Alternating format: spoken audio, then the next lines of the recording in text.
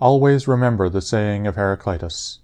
that the death of earth is to become water, and the death of water is to become air, and the death of air is to become fire, and reversely.